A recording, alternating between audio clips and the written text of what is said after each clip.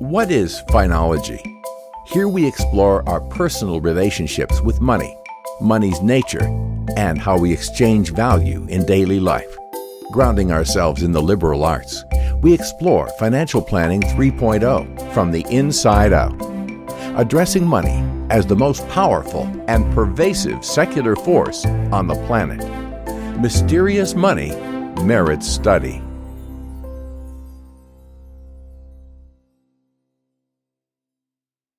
Thanks for joining us on today's What is Finology podcast. Our guest today is lawyer and seasoned financial planner Dick Vodra, an expert in what he calls World View 2, which is the state of the world after climate change has taken hold. The questions are, will money mean then what it means today? And how can we cultivate wealth in and outside of money to prepare for this unknown future? Don't worry, if you're concerned that this conversation may be depressing, Dick will give some concrete answers that give security and hope to these questions. We're glad you're here as part of the conversation. What is Finology? Here we explore our personal relationships with money, money's nature, and how we exchange value in daily life. Grounding ourselves in the liberal arts, we explore financial planning 3.0 from the inside out, addressing money as the most powerful and pervasive secular force on the planet. Mysterious money merits study. Hi, this is Jake Wagner, co-founder of the What is Finology project. If you're new here, we highly encourage you to listen to episode 0, in which we share where the project started, where we're going, and some of the intellectual basis that we've used to build our body of work. We are grateful that you are a part of the conversation. Please visit www.whatisfinology.org to share your comments and questions. Now, back to the episode. Well, I want to start by saying thank you so much for being here.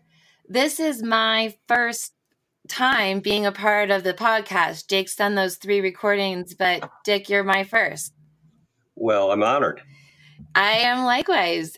So what's our objective today? So our objective today is to explore the question, what is Finology? And explore what you, Dick, bring to this question so that we can chip away at this vast amount of information and questions and purpose that we have to reveal what is Finology and use that to expand our understandings of the personal relationship with money. Sure. So why don't we start with talking a little bit about who you are and what brings you to this conversation? Okay. As you recall, but the other folks may not, I went to college with your dad at the College of Worcester in Ohio. Yep. And he was a religion and philosophy major, as I recall, and I was an economics major. We both went to law school, and then in the mid-1980s, I changed careers and started doing financial planning, which has been a total difference from what I had been doing, somewhat of a difference between what I've been doing from what I'd been doing before, and got involved with the then Institute of Certified Financial Planners, went to a conference in, I think, 1991, and the speaker was the national president, who was your dad. Mm-hmm. So we reconnected, and we had both been doing variations on what is financial planning and how broad can it be, and that it's not mostly about the numbers. It's about where money fits in life. So at the 1994 retreat, where he and George Kinder did the talk on money and the meaning of life, or whatever the specific title was, he and I talked about the role of finance as a liberal art and financial planning as a liberal art.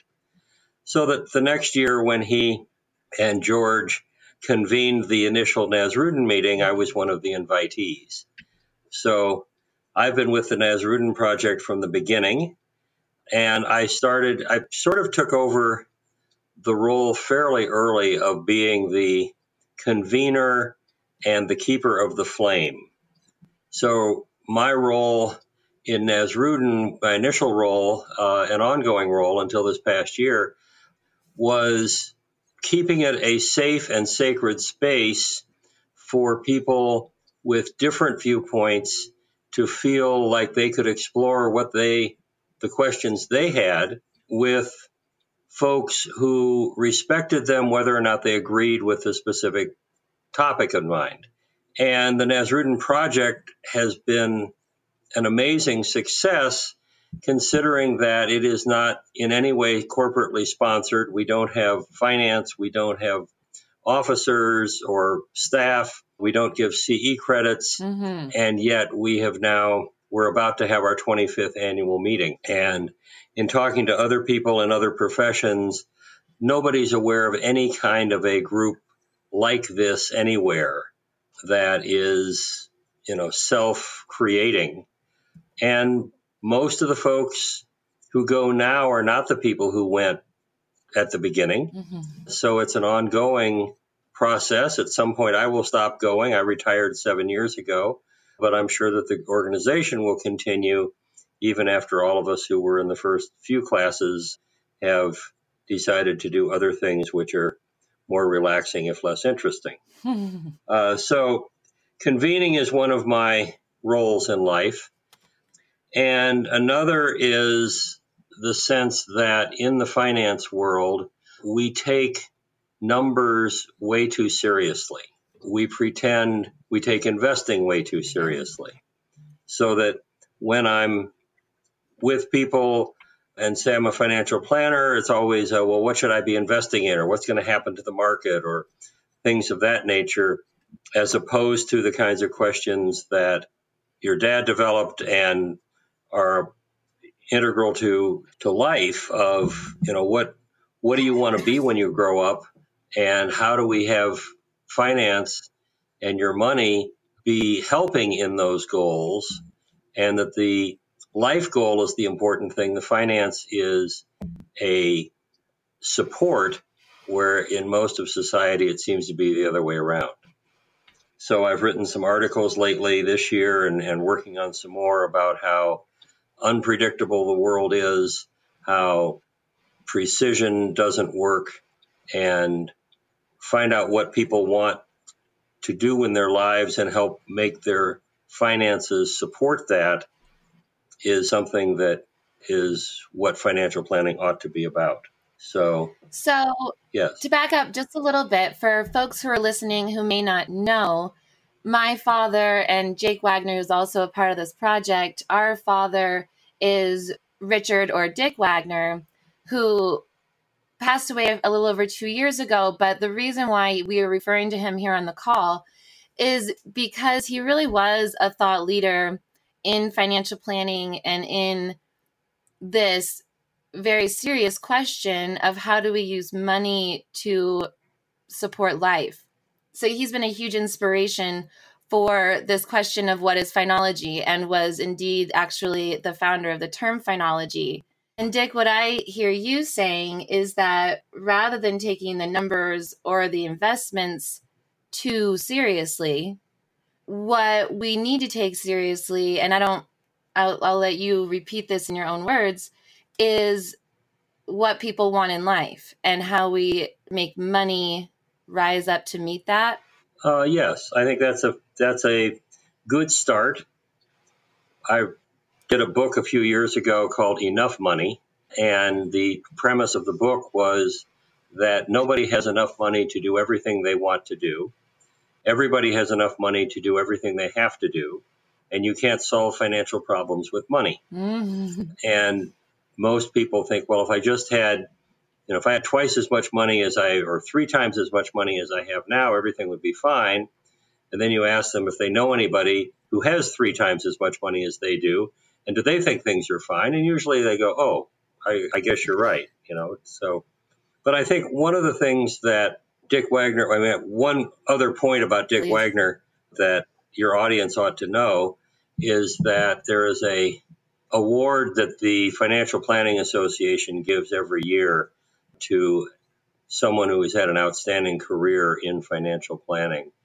the initial awards went to people who were the founders of the profession back in the 1970s, that your dad was the first person in our generation to be recognized with that award. And that was really a generational change and a recognition of his fine work. And people ought to know that. And a lot of that fine work and being a thought leader is around Finology and the role of money. So, but one of the things that he and I didn't agree on, which is also useful, Please, yes. is that I think he felt that money was the central force in the central force in how the world gets along, that money allows us to deal with strangers from all over the world and have economic relationships that are not based on personal knowledge and trust the way it might have been several thousand years ago. And while that's true, I think the other side of it is that we have come to believe that money defines value and that price defines value. So that markets, that if something costs, if oil costs $50 a barrel, then that's what oil is worth. And because of the way we use debt in society and so on, and the things we choose not to count in price, like pollution and depletion, the value of something like oil is vastly greater than the market price of it. And because of that, we tend to ignore or undervalue the role of energy and real resources in the economy more than we should. There's a professor, Charles Hall, who has developed the concept of biophysical economics, in which he talks about the economy is primarily a physical system, not a financial system. And that as we use up resource, that it is a matter of resource exchange, and ecology is more important than economy in the long run. And we tend to believe that that isn't the case, that we can have growth forever. And I'm very worried that we have created a system that is totally non-sustainable and heading right toward either a wall or a cliff, depending on which metaphor you prefer. So one of the concepts that I've gotten is what I call worldview. And I think this is probably the most important thing that I've developed, which is that once you have a set of facts that you tend to, that we agree on, we tend to say, well, given this, then these are our options. You can, in a financial term, you can save more, you can spend less, you can borrow, you can invest this way or that. But in the bridge between the facts and the options, the bridge between those is what I call worldview, which is what are the things that we're allowed to think about? How does the world work? Who and what is important? And depending on how you answer those questions, your options change. So we tend to assume that the next 50 years will be a lot like the last 50 years, even though every time we look at climate data, for instance, we know that it's going to be radically different. But when we talk about Social Security, or we talk about an investment portfolio, or we talk about education planning, we assume when we make those plans that the external environment will not change. And I think so what I call worldview 2 is that we are in the middle of a massive change that will affect economics as well as everything else. But the prevailing view is that the basics of how society works will not change. There'll be some inconveniences like Miami flooding over, but fundamentally that won't really matter. And so the money side, if you look at stock prices or interest rates, are all saying everything's fine. I'll buy a 30-year bond because 30 years from now, there'll still be people paying it off. And from my perspective, it's not quite as bad as the old joke that I'm not a pessimist, but I don't buy green tomato. I don't buy green bananas because we won't be around long enough for them to ripen. It's not quite that bad, but it is, that we are facing some radical changes, and we are not at all, or we are in front of radical changes that we are not at all facing. So this reminds me of a note that you sent me about planning into what world are we planning into? Yes.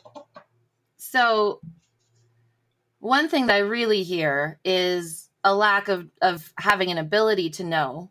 Is that fair? Or do you feel like we do have some ability to wrap our heads around what that might look like?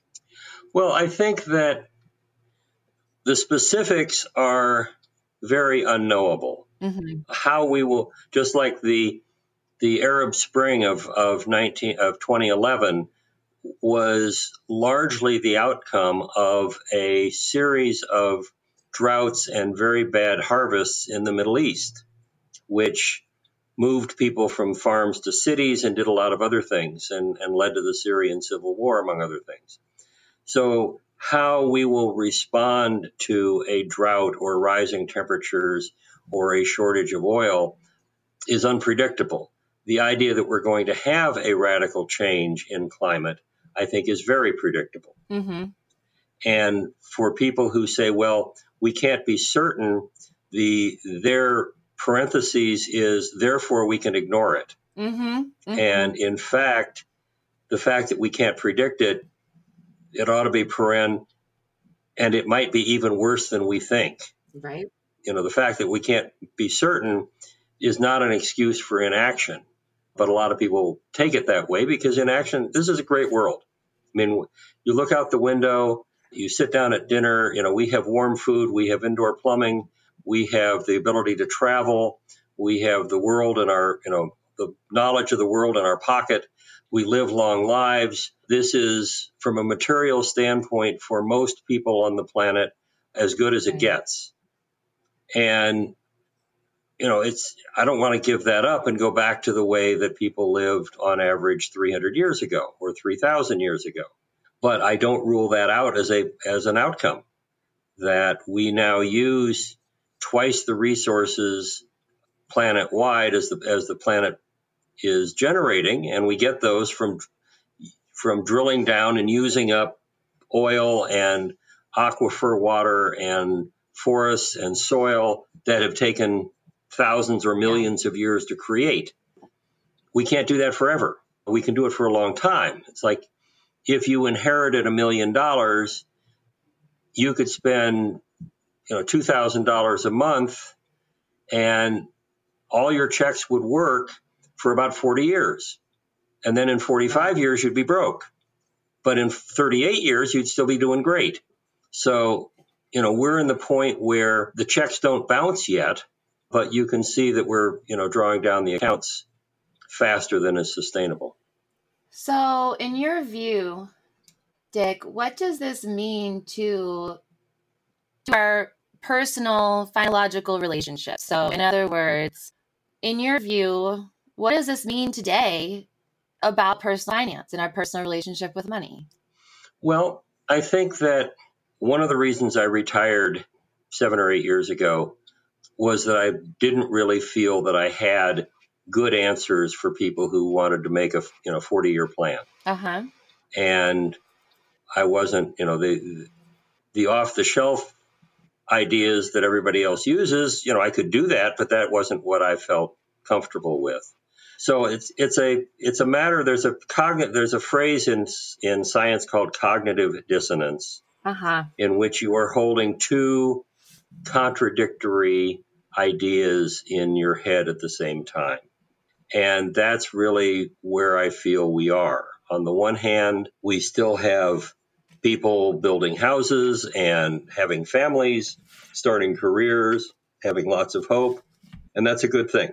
I just got back from my 50th college reunion, and they're doing very exciting things at the College of Worcester. Anybody who's got a kid looking for college is a place they should consider. That was not a paid ad, but what the heck. But, on the other hand, I look out the window, I look at what's happening in the world, and I don't see, I see some radical and not very good, happy changes coming.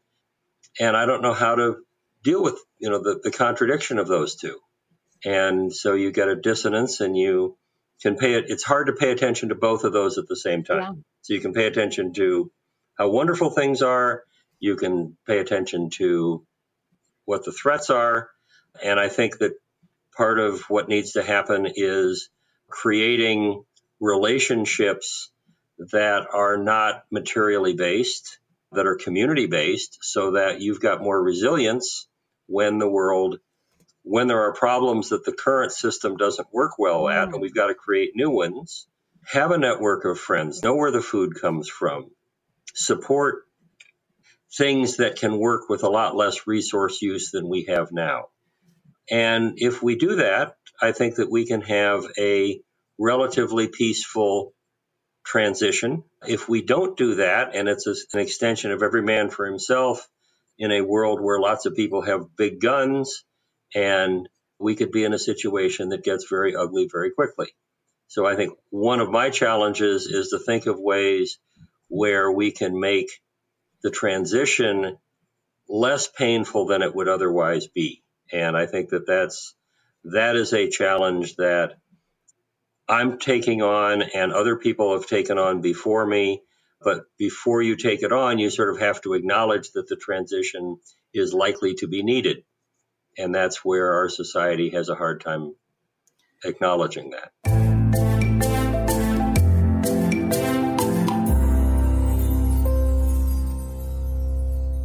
I want to thank the What is Finology team, co-founder and curator Jacob Wagner, senior assistant Natasha Hoget, and project producer Gail Pelsu. This episode of the What is Finology podcast is dedicated to our guiding light, the father of Finology and co-founder of this project, Richard Wagner. Without you, this doesn't happen. And thank you to you, our listeners. This conversation needs you. Please send us your thoughts and questions at whatisfinology.org or on Facebook. I'm Natalie Wagner Willis. As always, be well.